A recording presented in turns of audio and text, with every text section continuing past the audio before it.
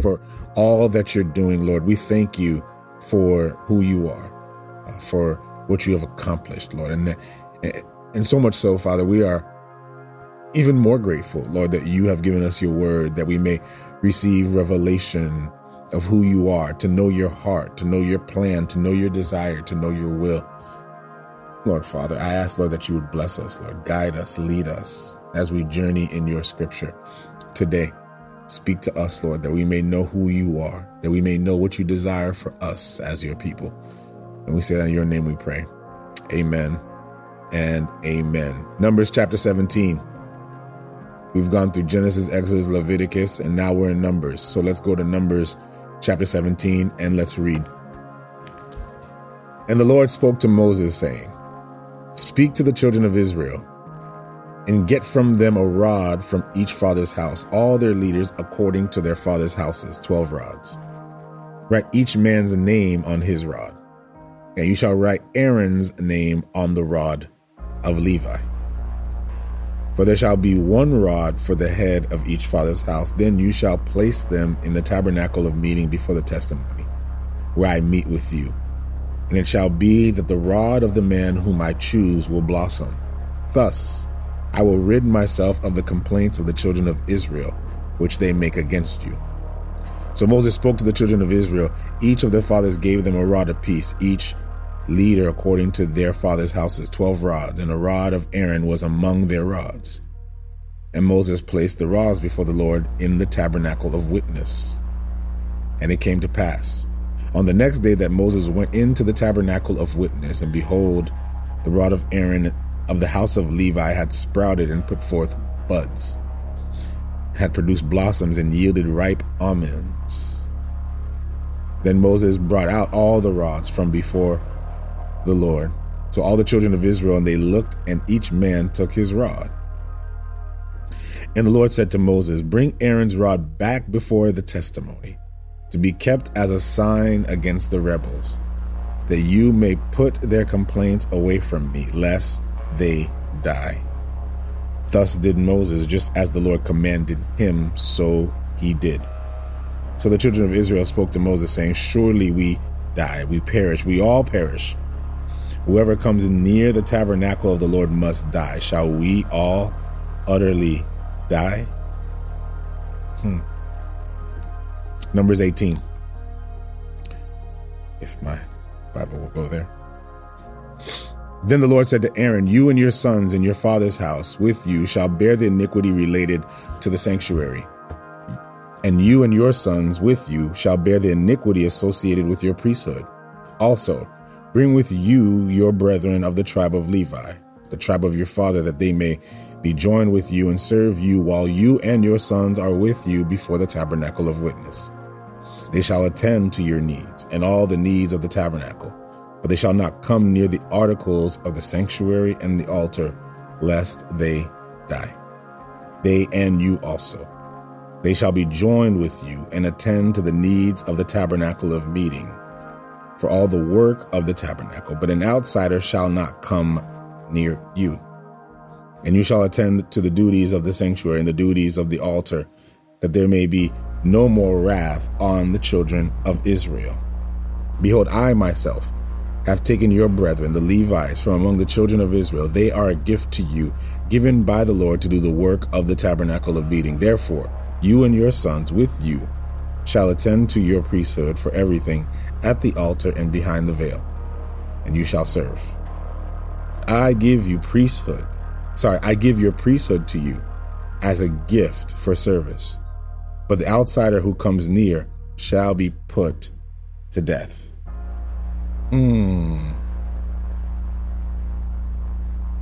Verse 8, and the Lord spoke to Aaron, Here I myself have also given you charge of my heave offerings, all the holy gifts of the children of Israel. I have given them as a portion to you and your sons, as an ordinance forever. This shall be yours, the most holy things reserved from the fire. Every offering of theirs, every grain offering, every sin offering, every trespass offering, which they render to me, shall be most holy to you and your sons. In the most holy place you shall eat it. Every male shall eat it. It shall be holy to you. This also is yours, a heave offering of their gift. With all the wave offerings of the children of Israel, I have given them to you and your sons and daughters with you as an ordinance forever. Everyone who is clean in your house may eat it. All the best of the oil, all the best of the new wine and the grain, their first fruit, which they offer to the Lord, I have given them to you. Whatever first ripe fruit is in their land, which they bring to the Lord, shall be yours. Everyone who is clean in your house may eat it. Every devoted thing in Israel shall be yours.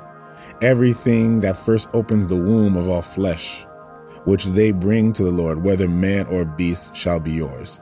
Nevertheless, the firstborn of man you shall surely redeem, and the firstborn of unclean animals you shall redeem. And those redeemed of the devoted things you shall redeem when 1 month old, according to your valuation, for 5 shekels of silver, according to the shekel of the sanctuary, which is 20 gerahs. But the firstborn of a cow, the firstborn of a sheep, or the firstborn of a goat, you shall not redeem. They are holy. You shall sprinkle their blood on the altar. You shall burn their fat as an offering made by fire for a sweet aroma to the Lord. And their flesh shall be yours, just as the wave beast and the right thigh are yours. All the heave offerings of the holy things which the children of Israel offer to the Lord, I have given to you and your sons and daughters with you as an ordinance forever. It is a covenant of salt forever before the Lord, with you and your descendants with you. Then the Lord said to Aaron, you shall have no inheritance in their land, nor shall you have any portion among them. I am your portion and your inheritance among the children of Israel. Behold, I have given the children of Levi all the tithes in Israel as an inheritance in return for the work which they perform, the work of the tabernacle of meeting. Work of the tabernacle of meeting. Hereafter, the children of Israel shall not come near the tabernacle of meeting, lest they bear sin and die. For the Levites shall perform the work of the tabernacle of meeting. They shall bear their iniquity, and it shall be a statute forever throughout your generations, that among the children of Israel they shall have no inheritance. So much here. For the tithes of the children of Israel, which they offer up as a heave offering to the Lord, I have given to the Levites as an inheritance. Therefore, I have said to them, among the children of Israel, they shall have no inheritance. Then the Lord spoke to Moses, saying, speak thus to the Levites, and say to them, when you take from the children of Israel the tithes, which I have given you from them as your inheritance, then you shall offer up a heave offering of it to the Lord, a tenth of the tithe. And your heave offering shall be reckoned to you as though it were the grain of the threshing floor, and as the fullness of the winepress. Thus you shall offer a heave offering to the Lord from all your tithes which you receive from the children of Israel. And you shall give the Lord's heave offering from it to Aaron the priest. Of all your gifts you shall offer up a heave offering due to the Lord, from the best of them, the consecrated part of them.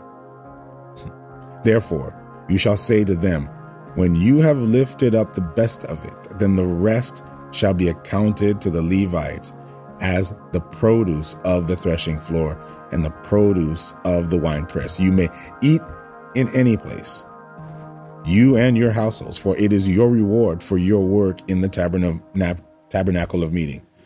And you shall bear no sin because of it, when you have lifted up the best of it, but you shall not profane the holy gifts of the children of Israel, lest you die. There's so much here. Numbers 19. Now the Lord spoke to Moses and Aaron, saying, this is the ordinance of the law which the Lord has commanded, saying, speak to the children of Israel, that they bring you a red heifer without blemish, in which there is no defect, and on which a yoke has never come. You shall give it to Eleazar the priest, that he may take it outside the camp, and it shall be slaughtered before him. And Eleazar the priest shall take some of its blood with his finger, and sprinkle some of its blood 7 times directly in front of the tabernacle of meeting. Then the heifer shall be burned in his sight. Its hide, its flesh, its blood, and its offal shall be burned. And the priest shall take cedar wood and hyssop and scarlet and cast them into the midst of the fire, burning the heifer. Then the priest shall wash his clothes. He shall bathe in water. And afterward he shall come into the camp, and the priest shall be unclean until evening. And one who burns it shall wash his clothes in water, bathe in water, and shall be unclean until evening.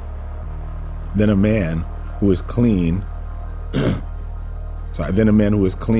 shall gather up the ashes of the heifer and store them outside the camp in a clean place, and they shall be kept for the congregation of Israel, for the water of purification. It is for purifying from sin. And the one who gathers the ashes of the heifer shall wash his clothes and be unclean until evening. It shall be a statute forever to the children of Israel and to the stranger who dwells among them. He who touches the dead body of anyone shall be unclean 7 days. He shall purify himself with the water on the 3rd day and on the 7th day. Then he will be clean. Whoever touches the body of anyone who has died and does not purify himself defiles the tabernacle of the Lord. That person shall be cut off from Israel. He shall be unclean because the water of purification was not sprinkled on him. His uncleanliness is still on him. This is the law when a man dies in a tent. All who come into the tent and all who are in the tent shall be unclean 7 days. Every open vessel which has no cover fastened on it is unclean. Whoever in the open field touches one who is slain by the sword, or who has died, or a bone of a man, or a grave, shall be unclean 7 days. And for an unclean person they shall take some of the ashes of the heifer, burnt for purification from sin, and running water shall be put on them in a vessel. A clean person shall take hyssop and dip it in the water, sprinkle it on the tent, on all the vessels, on the persons who were there, or on the one who touched a bone, the slain, the dead, or of a grave. The clean person shall sprinkle the unclean on the 3rd day and on the 7th day. And on the 7th day he shall purify himself, wash his clothes, and bathe in the water at evening. He shall be clean. But the man who is unclean and does not purify himself, that person shall be cut off from among the assembly, because he has defiled the sanctuary of the Lord. The water of purification has not been sprinkled on him. He is unclean. It shall be a perpetual statute for them. He who sprinkles the water of purification shall wash his clothes, and he who touches the water of purification shall be unclean until evening. Whatever the unclean person touches shall be unclean, and whatever the person touches, it shall be unclean until evening. We'll read one more chapter, and then we're going to share some thoughts here. Numbers 20. Then the children of Israel, the whole congregation, came into the wilderness of Zin in the 1st month. And the people stayed in Kadesh, and Miriam died there and was buried there. Now there was no water for their congregation, so they gathered together against Moses and Aaron, and the people contended with Moses, and saying, "If only we had died when our brethren died before the Lord. Why have you brought up the assembly of God into this wilderness, that we and our animals should die here? And why have you made us come up out of Egypt to bring us to this evil place? It is not a place of grain or figs or vines or pomegranates, nor is there any water to drink." So Moses and Aaron went from the presence of the assembly of the door of the tabernacle of meeting, and they fell on their faces. And the glory of the Lord appeared to them. Then the Lord spoke to Moses, saying, "Take the rod, you and your brother Aaron, gather the congregation together, speak to the rock before their eyes, and it will yield its water. Thus you shall bring water for them out of the rock and give drink to the congregation and their animals. So Moses took the rod from before the Lord as he commanded him. And Moses and Aaron gathered the assembly together before the rock and said to them, "Hear now, you rebels, must we bring water for you out of this rock?" Then Moses lifted up his hand and struck the rock twice with his rod, and water came out abundantly, and the congregation and the animals drank. Then the Lord spoke to Moses and Aaron, "Because you did not believe me to hallow me in the eyes of the children of Israel, therefore you shall not bring this assembly into the land which you have given them." Sorry. I want to highlight that. There was water in Meribah, because the children of Israel contended with the Lord, and he was hallowed among them. Now Moses sent messengers from Kadesh to the king of Edom. "Thus says your brother Israel, you know all the hardship that has befallen us, how our fathers went down to Egypt, and we dwelt in Egypt a long time, and the Egyptians afflicted us and our fathers. When we cried out to the Lord, we heard our voice and sent the angel and brought us up out of Egypt. Now here we are in Kadesh, a city on the edge of your border. Please let us pass through your country. We will not pass through fields or vineyards, nor will we drink from the water from the wells. We will go along the king's highway, and we will not turn aside to the right hand or to the left until we have passed through your territory." Then Edom said to him, "You shall not pass through my land, lest I come out against you with the sword."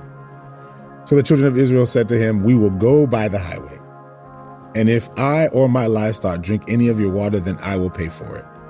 Let me only pass through on foot, nothing more." Then he said, "You shall not pass through." So Edom came out against them with many men and with a strong hand. Thus Edom refused to give Israel passage through his journey. So Israel turned away from him. Now the children of Israel, the whole congregation, journeyed from Kadesh and came to Mount Hor. And the Lord spoke to Moses and Aaron in Mount Hor by the border of the land of Edom, saying, "Aaron shall be gathered to his people, for he shall not enter the land which I have given the children of Israel, because you rebelled against my word at the water of Meribah. Now take Aaron, Eleazar." Why is this doing this? There we go. Okay. "Take Aaron and Eleazar his son, bring them up to Mount Hor, and strip Aaron of his garments and put them on Eleazar his son. So Aaron shall be gathered to his people and die there." So Moses did just as the Lord commanded, and he went up to Mount Hor in the sight of the congregation. Moses stripped Aaron of his garments and put them on Eleazar his son, and Aaron died there on top of the mountain. Then Moses and Eleazar came down from the mountain, and when all the congregation saw that Aaron died, the house of Israel mourned 30 days. Mourned 30 days. There is a lot here to unpack. And so obviously I'm not afforded the time to really break down every nuance and dimension of the text, but that's not our purpose here. Our purpose when we come together here is the read and rant. The primary purpose is for us to read the word. That's it.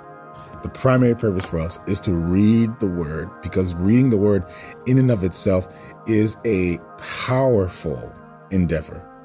It is a profoundly powerful activity. Those of you who have been reading with us over the past few months have all attested how this time in reading the word has transformed your life, has profoundly transformed your life. And that's encouraging to me, because that's the whole purpose for why we're here. We're here, and part of the reason why I'm even journeying with you guys through the scriptures, because I want to show you how just simply disciplining yourself in reading the word changes your life. Even if you don't understand every element of what you're reading, even if some of it sounds confusing, even if some of it's unclear, The spirit is being fed by the word. The spirit is being nourished by the word. Something transformative happens. It is a travesty, family, when we do not implore believers in our churches to read their word. We think that if we simply just give them that 30-minute sermon on Sunday, that 30-minute word on Sunday, that's going to be enough to sustain them, right? We'll give them a little bit of candy on Sunday and a little bit of encouragement and make them feel good for that hour that they're there at church, or that hour and a half, depending on where you are, that they go to church, and then afterwards send them back, only fiending to come back again on Sunday to get another hit, because life happens from Monday through Saturday.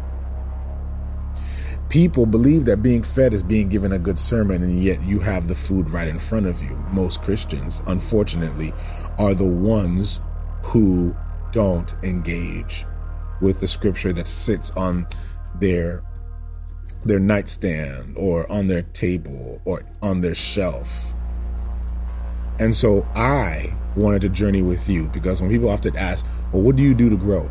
How do you continue to grow in the word? How do you continue to grow in your awareness? Like how do you continue to develop spiritually? The reality is that to develop is to simply discipline yourself in reading the word. All of it. So I believe every Christian should discipline themselves in a way where they're reading through almost the entire Bible every year. Because guess what? On Sunday, those 52 weeks that you're being preached to on Sunday, you only have 52 weeks. Think about this. 52 weeks. And now the average sermon is somewhere around 30 minutes, family. The average sermon is somewhere around 30 minutes. So you got 30-minute sermon for 52 weeks. That's 26. Right? 52 weeks. So you've got about 26 hours of teaching in an entire year. And somehow we believe that we're going to grow through just that. It's not going to happen. It's not going to happen. We only have 26 hours as pastors to preach to our congregations. So if we as pastors don't instruct and don't implore believers to spend time in reading the word for themselves, we are doing them an incredible disservice. And that's the unfortunate reality. The unfortunate reality is that the culture that we've created is that only the pastor can tell me what the Bible says. And so I only get in the word when I hear from my pastor, because I need to know what my pastor is saying about what the Bible says. So we create a bunch of disempowered Christians. That's why there's a lot of people who are going through stuff at night, and they don't feel like they're equipped enough to handle the things that they're going through. And so they feel like they have to call their pastor, because somehow their pastor is the one that's closer to God. Their pastor is the one that somehow has more access to God.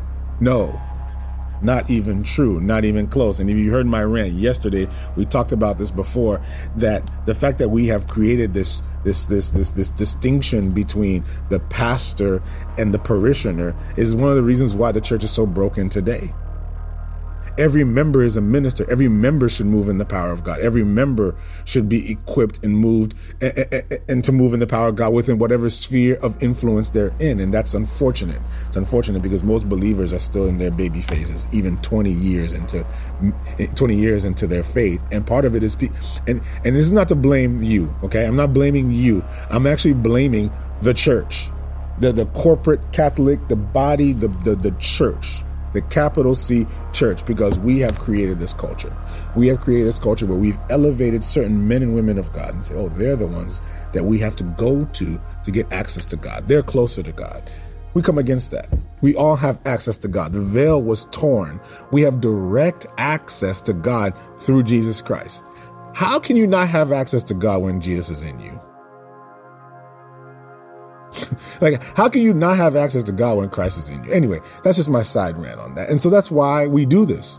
We do this read and rant, because I want you to be empowered to read the word for yourself. Because when you read the word for yourself, then you're going to begin to understand and have a better perspective of the purpose for which the word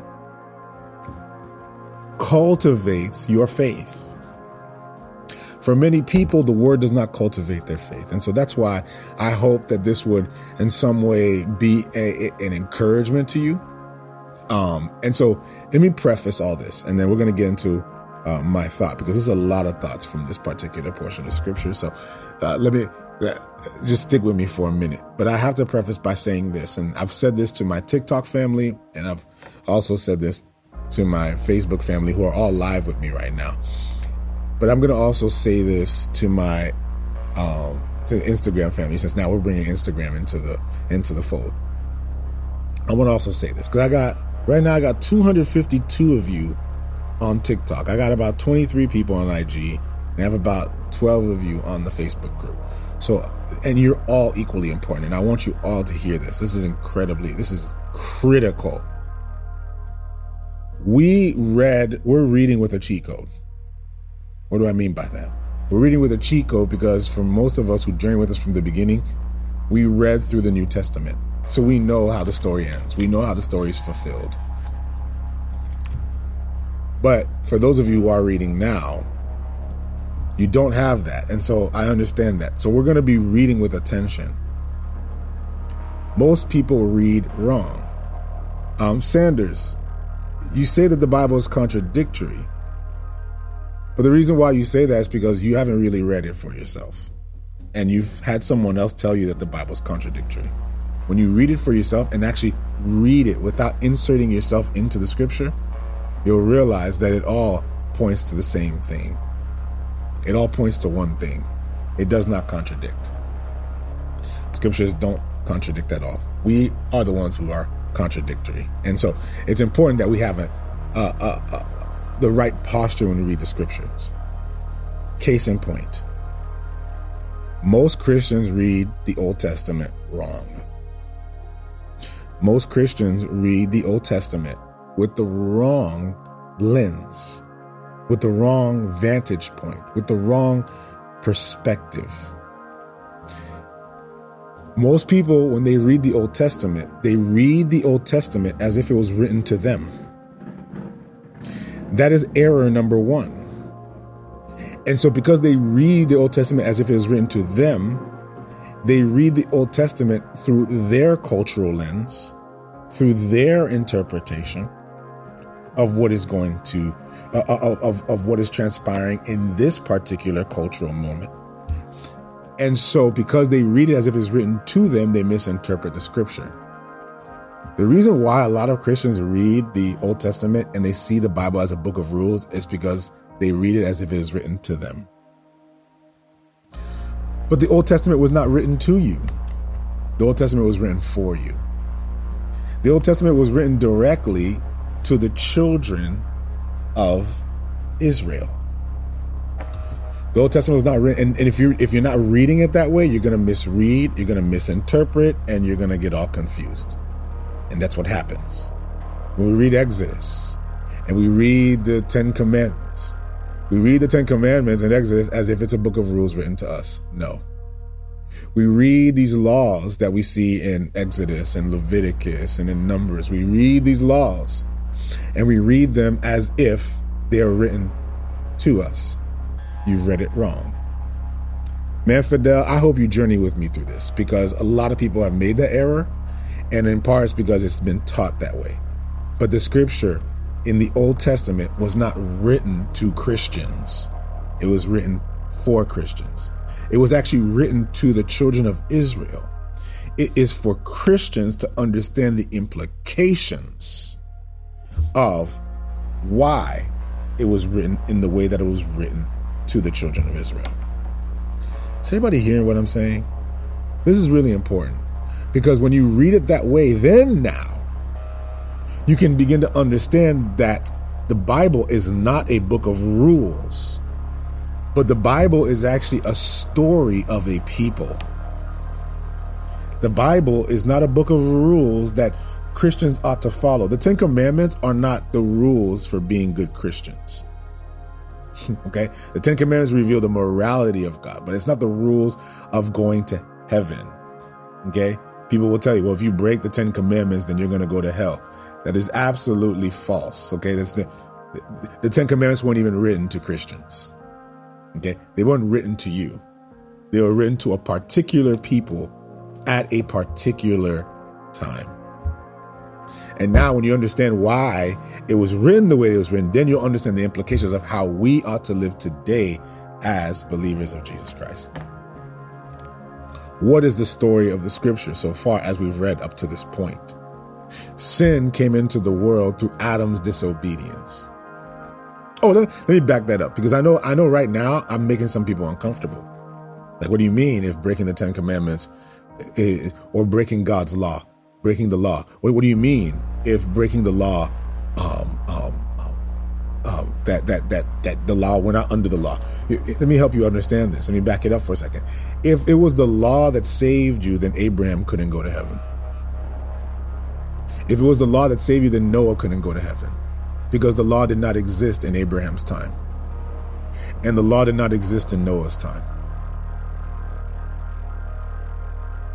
So if it's a law that saves people and brings people to heaven, then Abraham is screwed, Sarah is screwed, Isaac is screwed, Jacob is screwed, even Israel himself, Jacob, whose name was changed to Israel, is screwed, because the law did not exist in their time.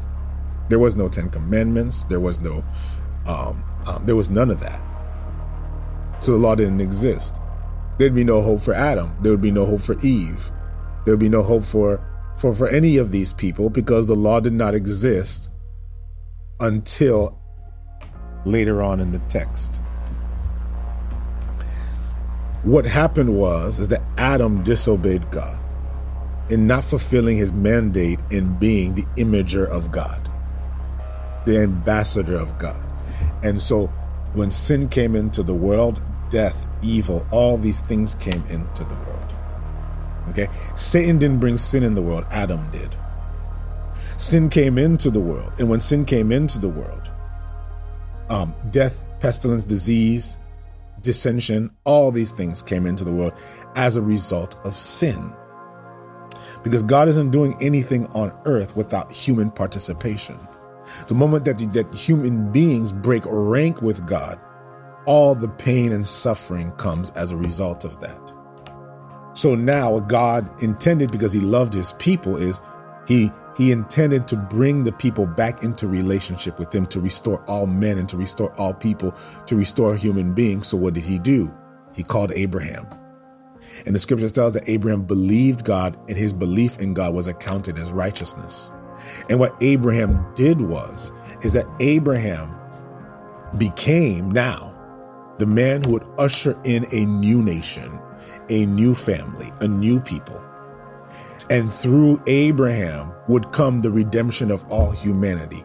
All people would be saved through Abraham, Abraham's seed, Abraham's posterity. Abraham has Isaac. Isaac has Jacob. Jacob's name is changed to Israel. Israel has 12 sons.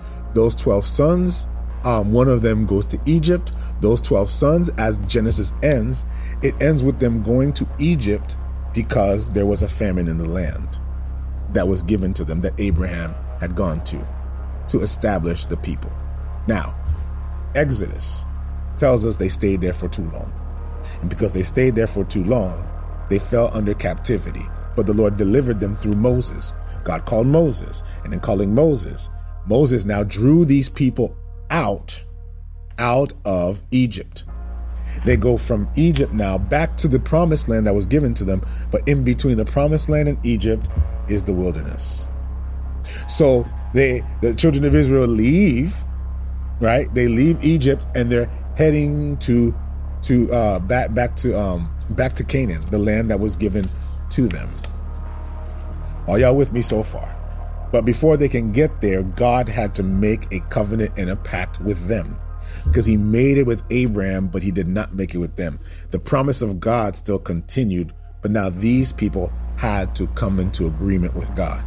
At Mount Sinai came the covenant.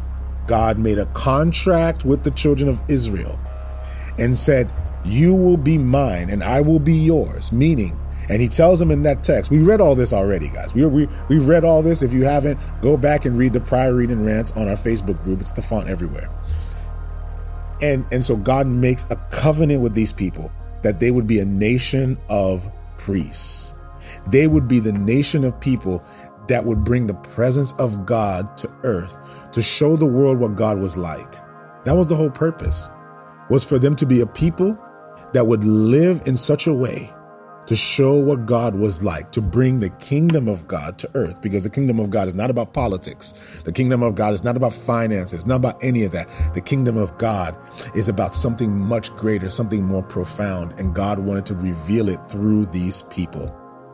So he made a covenant with these people, and these people made this agreement with him in Exodus. And in that came the law. The covenant was the contract and the promise. The law was how they would fulfill the contract. The law was how they would be shaped out to become the nation of priests that God called them to be. So the law was written to them as a distinct people to show the rest of the world what God is like. Are y'all with me so far? So now that they made this promise, the scriptures tell us this is what Exodus is about. Exodus is about a covenant that the children of Israel could not obey. They failed to obey the covenant. Exodus ends with them having the presence of God imaging through the tabernacle, but not being able to enter into the presence of God because of sin. Because they could not, as an unholy, unrighteous people, enter into the presence of God. So Exodus ends with them having the presence, but not being in the presence. So what is Leviticus? Leviticus opens up with the priests who had entered, and they brought profane fire. They brought their own fire into the tabernacle, and they died, and the fire consumed them. So what did Leviticus instruct us about? Leviticus is a book, not about laws that Christians should follow. That's where we get this wrong. Leviticus is a book about how God put in his law amendments to how unholy and unrighteous people can enter into the presence of God. No, the law does not specifically say how you can own slaves, because you don't understand slavery then and slavery today. But that's another conversation for another day. Now, I hope you guys are with me so far here. Okay? The law was used to shape them. They could not obey it. They were unholy out of their disobedience, perpetual and continual disobedience. So Leviticus was about how God brings unholy and unrighteous people back into his presence. How does he do that? He does that through a priest and through a sacrifice. He explains in meticulous detail all throughout Leviticus how priests were set aside to be representatives of God to the people and representatives to God for the people. And the priests would bring the blood sacrifice, and through the blood sacrifice, they were given access back to God. So therefore, getting back into the presence of God and having access with God had nothing to do with how well you performed. It had nothing to do with how good of a person you were. It had nothing to do with how well you obeyed the law. It was actually the law itself that put in it how they, unholy people, can enter into the presence of a holy and righteous God through the blood. It was the blood that did it. It was the blood sacrifice of the animal that allowed them access back to God. That's what Leviticus is about. And anybody who makes Leviticus about anything else does not understand it. They'll tell you, well, no, Exodus 21 does not. You're inserting your own cultural context. You have to understand their culture at the time to understand that slavery then is not what slavery is today. It's not the same thing, but that's another conversation for another day. So now, these people who were unholy and unrighteous have been given a way back into the presence of God through the blood sacrifice, not by any performance, but by simply a priest representing them and a sacrifice that they bring to that priest. Are you with me so far? God has given a way for people who break the law continually to still be in his presence. And that's what Leviticus is all about. People say, well, what about the law about, you shouldn't put edges on your beard? Or how about the one about tattoos? And how about the one about this? None of those were written to you. That's not what should concern you at this point. At this point in the scripture, what should concern you is what the book is really all about. The book is all about unholy, unrighteous people having access again back into the presence of God through the sacrifice, through a blood sacrifice. And so how does Leviticus end? Leviticus ends with them back in the presence of God again. You see that? Oh, there's foreshadows all over the place. This is all a setup. This is all a setup. This is all a setup. And so these people now who have been called to be this nation of priests, called to be set aside, to be holy. And another side note, and I said this in my reading rant before, but I'll say it here just to make sure you get it. Please do not confuse holiness with righteousness. Holiness is not righteousness. People think holiness is purity. Holiness is how you dress. Holiness is an identity. The word holy in the scriptures literally means to be set apart, to be set completely apart. It means to be distinct, to be different. You can dress differently and not be distinct. Don't make it about distinctness or don't make it about how you dress or how you act or how you behave. That was not it, because the children of God, even when they disobeyed God, were still called holy. How were they set apart? They were set apart by the sacrifice of the blood and by the covenant that God had with them. That was what set them apart, not their performance. Not their performance. So, I hope you guys are journeying with me, because now all this happens in Leviticus in a year where God is setting in order all the things that must be done in order for us to be in the presence of God. And now they are ready to leave, and they're about to carry the presence of God with them. And Numbers is about now them leaving and going to the land that was promised to them. Shannon says, I had this conversation with a pastor yesterday. He told me I should be stoned. Oh, Jesus. What exactly did you have the conversation about, Shannon? That's unfortunate. That's unfortunate. And I hope you guys see that. I just gave you a quick recap because this is what we've been reading. We've been reading this all the way up to this point. And now finally we get to Numbers. And Numbers starts off with a census of how of these people who are now ready to leave Mount Sinai. They have the law. They have the law of atonement that saves them. And now they're getting ready to get up and go.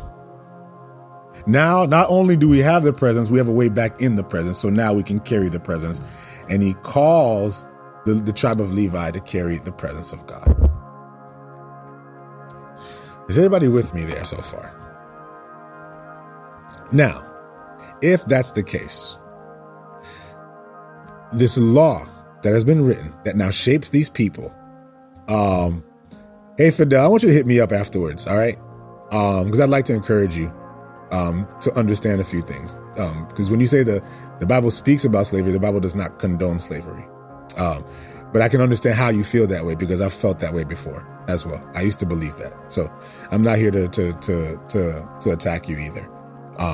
Because again, I know exactly where you've come from because I've been there. Okay. Now we get to Numbers, and the people finally get up and leave. They finally leave Mount Sinai, and all of a sudden, there are all these issues. The one thing that I find particularly interesting, and it was something that we read just before it, there was this rebellion. Remember the rebellion that we read in Numbers chapter 16? And then there was the rebellion of Miriam, who was Moses' sister. Y'all remember Moses' sister. Miriam has an interesting issue with Moses. The issue with Moses is that he's married an African woman. Moses, the Hebrew man, married an African woman. Oh man, there's a lot that I could say here and unpack here. But it speaks into Miriam's racism. It spoke into Miriam's culturalism. It spoke into Miriam's prejudice. But for those of you who believe that Africans were Israelites and that the Bible tells us, or the Bible tells us about the Africans that were Israelites, that's not necessarily true, because if Africans were Israelites, then Miriam would not have a problem with Zipporah. Miriam would not have a problem with Moses' wife. The problem that she had with Moses' wife was that she was African. So the Hebrews were not Africans. Side note, because I think somebody had just asked that question. So I wanted to make sure there was some understanding there. The Hebrews were not Africans, okay? But there can be Hebrews in Africa, but it doesn't matter at this point. And we'll explain later on why that doesn't matter, but that's not neither here nor there. I don't want to lose where I'm at. So Miriam, right, has an issue with Moses. Who does Moses think he is to take an outsider woman, this African woman, and for him to marry this woman and have children with her? This guy taking somebody out, somebody from the outside, and bringing them into these people. How dare he do that? And of course, we know what happens to Miriam. Miriam commits her sin and commits the sin of racism and prejudice. And let me do a side note on that as well. And I know I'm ranting here for a moment, but let's say something that might make some people uncomfortable. But often racism comes out of fear. And often racism and prejudice can come out of a good place. Sin can come out of a good place. Racism and prejudice, as evil as it is, can often come out of a good place. Let me explain to you what I mean. Miriam's prejudice, some would argue that her racism and prejudice was for her own preservation, for the preservation of her people, for the survival of the Israelites, right? That was her prejudice. Her prejudice, some would argue, was actually rooted out of, I don't have a problem with this black woman who's here with us. I have a problem that I may lose a part of myself allowing her to come into the fold. See, I'm going to mix now her lineage, and now we're bringing her bloodline and her DNA into ours, and so there's a purity, quote unquote, or a purity that's lost. There's a preservation that we want to keep, but here's the reality, family: is that sin can often come from a good place, and for many, you have to ask, why do you fear those who are not like you? Why do you fear? She was an Ethiopian woman, and so barely North African, further south. Why do you fear those who are not like you? Why do you fear those? So there's a fear because there's a loss of self. I hope I'm helping. I know it was something that was in my heart that I wanted to share before, but we just didn't have the time. So I want to share it here because I want to get to close this. And oh my gosh, it's already 9:00. Okay. But let me just share these few thoughts and then we'll continue on Monday. Okay. But prejudice and racism comes off as evil, but never starts off as evil. That's why often when people say, well, this person is racist, the person gets defensive because if you call me racist, you're calling me bad. It's not that simple. We have to get to the root of the sin. The root of the sin is we're seeking to preserve ourselves. And out of the desire for self-preservation comes all things that are evil, because in Christ we must lose ourselves. In Christ, our identity is not in our nationality. In Christ, our identity is not in our politics. In Christ, our identity is not in our philosophies. In Christ, our identities are not in these things. And the moment that you identify yourself as these things, out of it comes sin. And this is why there's this movement in conservative circles that's leading to sin. It's sinful. Evangelicalism has become in many ways, a political idea and not a gospel-centric idea, because there's not a preservation of Christ. There's actually a preservation of idea. It's a preservation of an ideology. And because it becomes a preservation of ideology, it breeds all types of sinful thinking. On the flip, there's this movement in liberalism. Liberalism is an idea. It's an ideology that is not Christocentric, it's human-centric.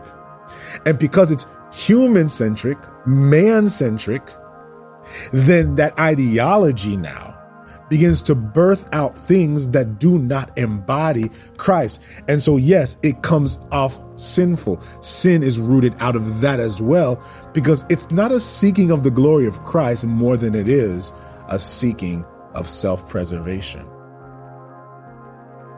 This is why I have an issue with Christians who say that they align their faith to a political idea, or Christians who align their faith. That's why I cannot get 100% behind the Black Lives Matter movement, because it's a preservation of an idea that's not rooted in Christ.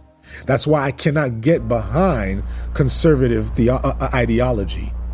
The reason why I can't get behind conservative ideology, because it's about a preservation of idea. Are you with me here, family?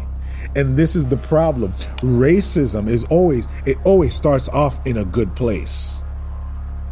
It often starts off in a good place. It's protecting my children, protecting my family, so we want to protect things, right? We're trying to protect ideologies. We're trying to protect.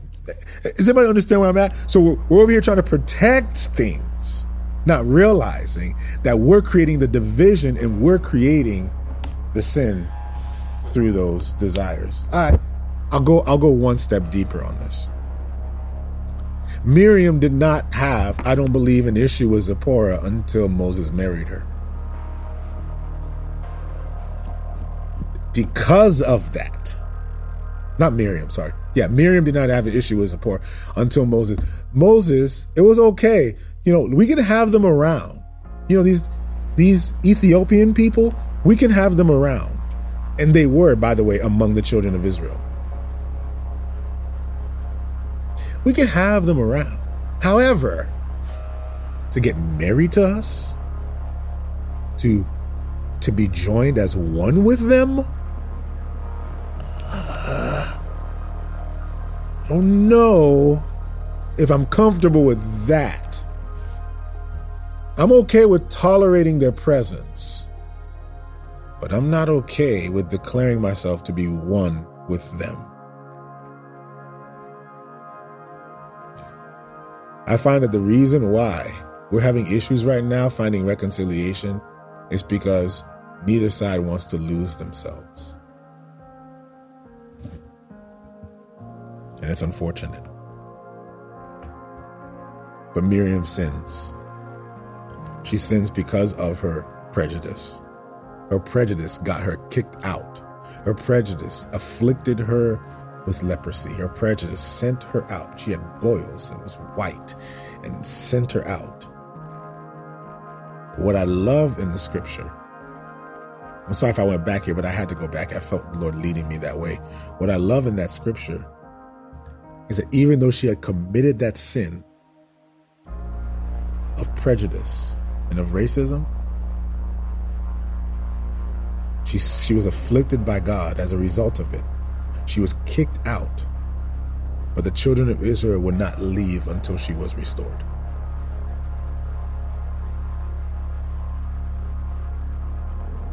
Did you hear that?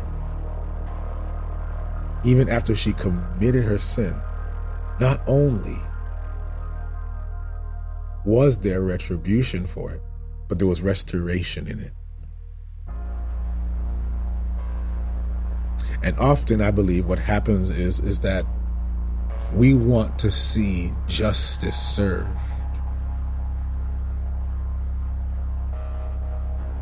But we want to see our form of justice, not God's form of justice. We want to see justice served. I mean, let's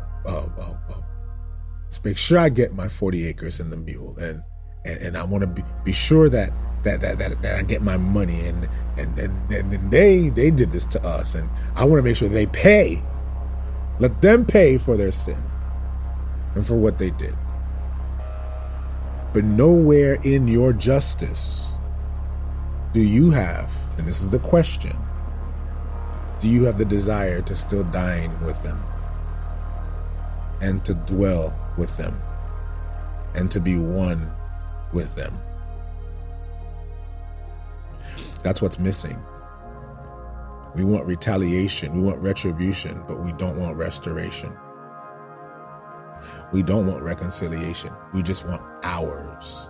Not realizing that we're falling into the same sin that caused this problem in the first place. Self-preservation. Did you hear me, family? And yet we see how Miriam is restored. How is she restored? She's restored. They waited until she was healed. Moses, who was the one that was affected by it, said, Lord, please do not kill her. Do not allow her to die, please. So they kick her out, but they could have moved on and left her there. But they stayed. And the scriptures tell us that they stayed and they waited until she was restored. They would not leave, nor would they move forward until they got Miriam back. So let me ask you the question. The white supremacists that caused you so much pain, do you desire, upon their restoration, to eat with them and dine with them and to be one with them? That black Hebrew Israelite who you say, man, that person's spewing all kinds of hate. When the Lord restores that person, do you desire to actually dine with them and to eat with them and to want to have a relationship with them? Do you have the mentality that our country cannot move forward without our white brothers and sisters in covenant with our black brothers and sisters? Do you see a nation that can move forward with only black people at the top, above white people? Or do you see a nation that can only move forward because white people are better than black people? Because I came to tell you right now, there's no restoration if one is above the other. We ought to be one in Him. This is the work of Christ. And we see that embodied here in the scripture. One last thought.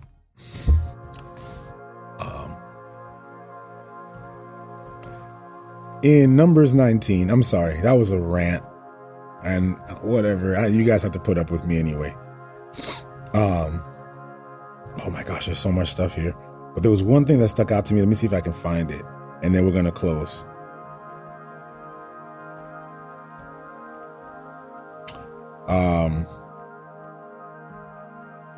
These are things that I've talked about before, about the Levites and the role that they play. That's why I didn't really spend a lot of time there. But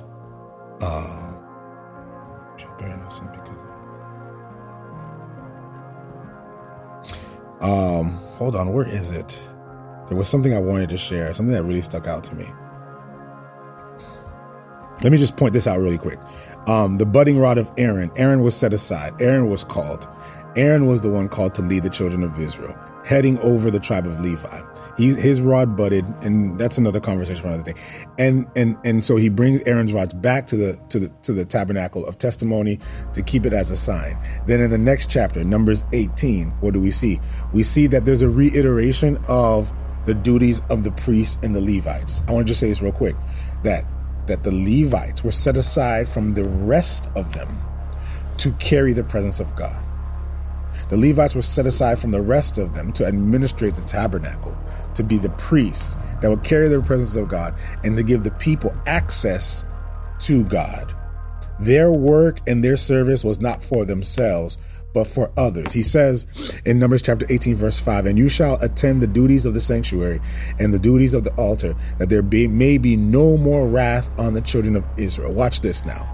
As the priests of the community, what they do is what sustains their relationship with God. The work of the priest, watch this now. The work of the priest, the duties of the priest, the work that the priest does in the sanctuary and at the altar is what satiates the wrath of God on the children of Israel. Stay with me right here, family. What the priest did determined their destiny as it pertained to their relationship with God. The reason why God did not burn them, the reason why God did not destroy them, was because of the service of the priest in the tabernacle. The priest was the mediator. The priest was at work continually, doing things that they could not see, that they did not know, in order to sustain their relationship with God. Their life was not theirs anymore. Look what it says in verse 7. It says, therefore, you and your sons with you shall attend to your priesthood for everything at the altar and behind the veil, and you shall serve. I give your priesthood to you as a gift for service, but the outsider who comes near shall be put to death. The work of the priest is what administrated their relationship with God. I say this to say this, is that there's a work that's being done that you do not see, that maintains your relationship with God. There's a work that's being done that you have not seen, that sustains and maintains your relationship with God.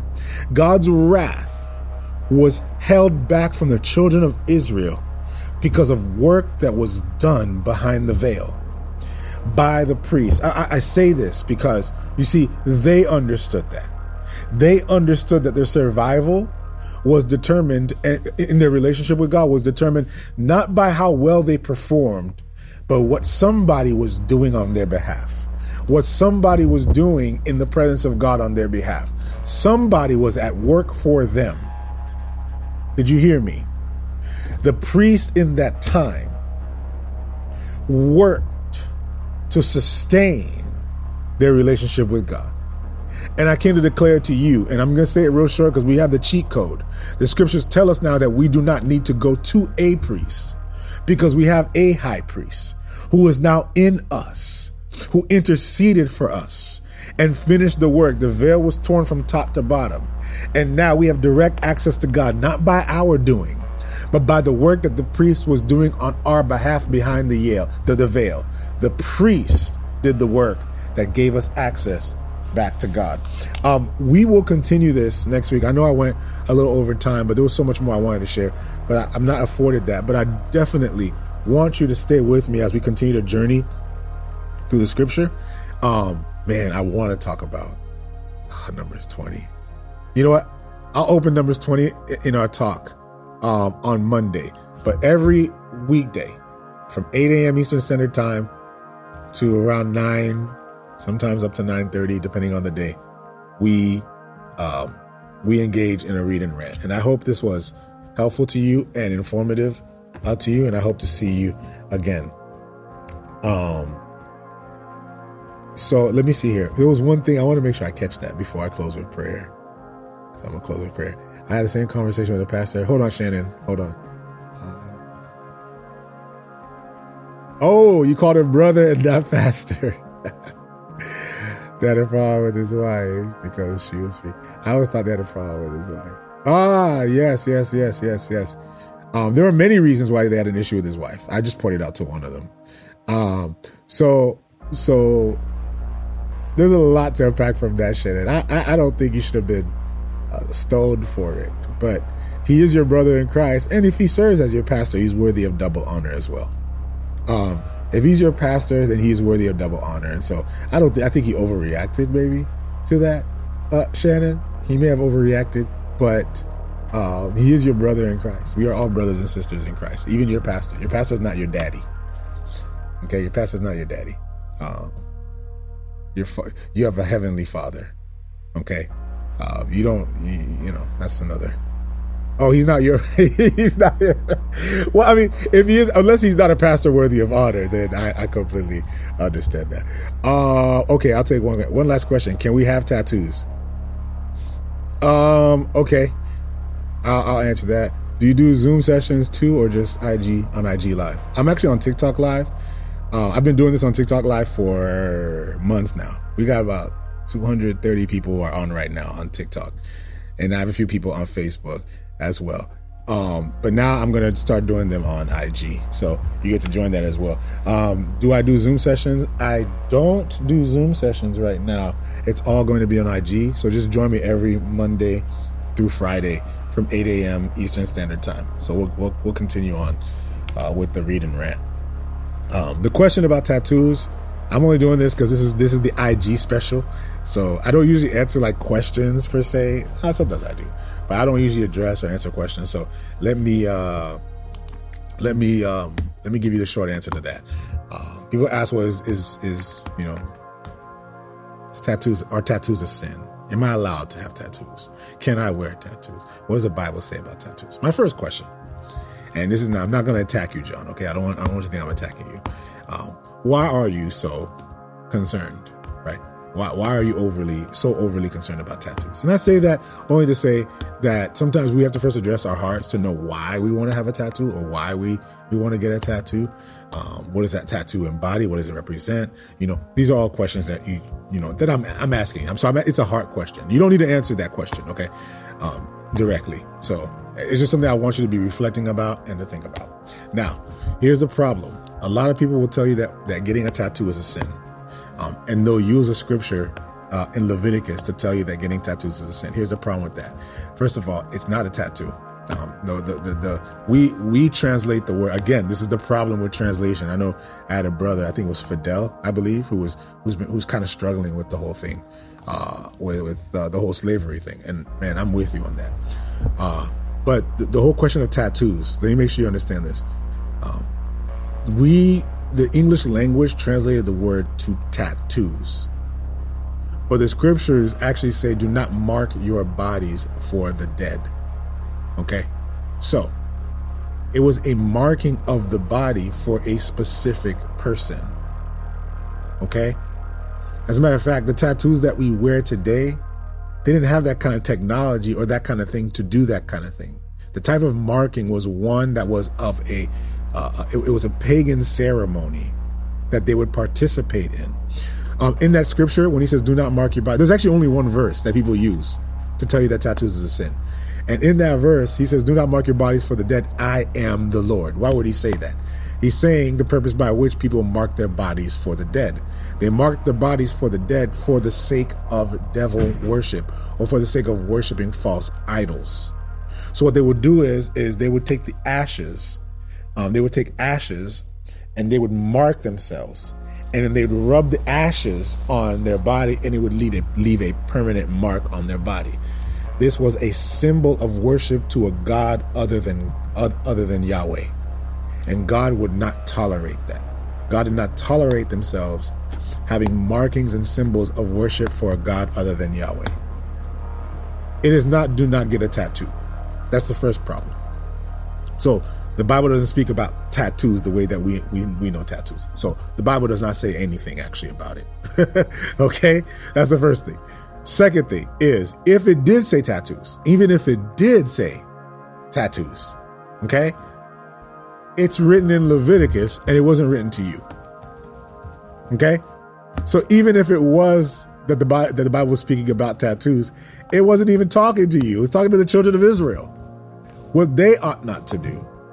And so, no, the Bible does not speak specifically about whether or not it is a sin to get tattoos. It has nothing to do with you. The law, the old covenant, does not apply to you. Okay? Does not apply to you. Now, you might say, great. So therefore, it's not a sin to get tattoos. So I'm going to go run and get a bunch of tattoos. Act in wisdom. I say this all the time. Act in wisdom. We do not live for the righteousness. The righteousness of God is lived through us. So the question you have to ask is, why are you getting a tattoo? If you're getting a tattoo for self-glory, self-worship, if you're getting a tattoo pointing to something else that you are idolizing and worshiping, if there are things in your life that are idolatries and you're getting tattoos, it speaks to something deeper that you have to address and you have to deal with. But we don't live following rules. We live with Christ living through us. So no, it is not. Short answer is no, it is not a sin to get tattoos. I caution it because, again, not only that, you want to make sure if you are going to get a tattoo, have a good reason for getting it. But no, it is not a sin to get tattoos. I don't know if that helps. But watch what your tattoos are pointing to. What do they symbolize? Because what you're marking on your body may be symbolizing something that is that errs from what God represents. So yeah, do not mark your bodies, for the dead is not a Bible verse on tattoos. I don't know if that was helpful. I think I ranted that answer more than I. So John, I hope that was helpful to you. I hope you're still here. Kids' names. Again, guys, I don't want to get into what's good and what's bad, what's a good tattoo to get, what we should get, what we shouldn't get. I think you need to pray about that. Did I know Ravi? I actually met him once. Brother Isaac. People are lost and are looking for our identities. People are lost and are looking. I'm trying to understand what you mean by that. But if I were to respond to that, people are lost and are looking for their identities. My short answer, because I don't want to go into another rant, but my short answer is people shouldn't be looking for their identities. They should be looking for Christ's identity. If you worship where you come from and you worship your ethnicity, then you fall into the same sin that mankind has fallen into, eating from the fruit of the tree. To be like God. To be themselves gods. Our identity is in nothing else but Christ. It comes out of that. If anyone be in Christ, he is a new creature. So people are looking for identities. I tell them, find Christ, find your identity in Christ, and you'll find who you are. And then you can move in the power of God. Okay. A lot of church folks aren't really in Christ either, but that's another side.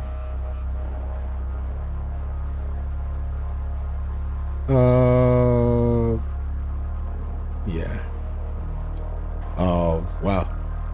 The tattoo thing really woke people up, apparently. There's a whole conversation about tattoos. I'm sorry, hold on a second.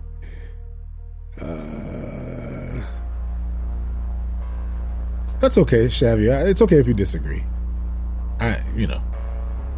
I love people who agree and disagree. I'm not here to propagate my way of thinking or anything of that nature. I actually simply submit to the word of God. So I have no problem at all. I'm not even offended, and I want you to still come through and hang with me and continue to read the word with me, because I love everybody. I love all of y'all. So even those who disagree with me. And some people disagree. And that's why I say, for those who say they're getting tattooed, let me say this as well. If you believe that tattoos draw you away from God, by all means, why would you do that? Why would you get a tattoo? if you believe, man, tattoos, it's keeping me from the presence of God. If that's where you're at, I pray you don't get a tattoo, because that's what it is going to do. That's exactly what it is going to do. And you should not get a tattoo. I understand this. Sin is not something you do. Sin is who you are. But that's another conversation for another day. Yeah. So I hope that was helpful. Can we talk about purpose? We could sometime. Maybe I could do a random read and rant and talk about purpose. God bless you, Rich, man. Really appreciate you. I appreciate all of you guys. I'm going to close with prayer, and then we'll go on with our day. I'll see you guys on Monday. Father, we thank you for this time, Lord. Thank you for being present. Father, I just pray that you would bless us, Lord, as we navigate through the weekend. Lord, teach us your ways that we may know you, Father. Lord, lead us to the rock that is higher than us, Father. We know your ways are above our ways. Your thoughts are above our thoughts. So, Father, we pray that, Lord, you would guide our feet and guide our mouths and our words. And, Lord, allow us, Lord, to be, Lord, your image on earth. Lord, that they would see Christ through us in all that we do. And we ask that in your name we pray. Amen. God bless you guys. Love y'all.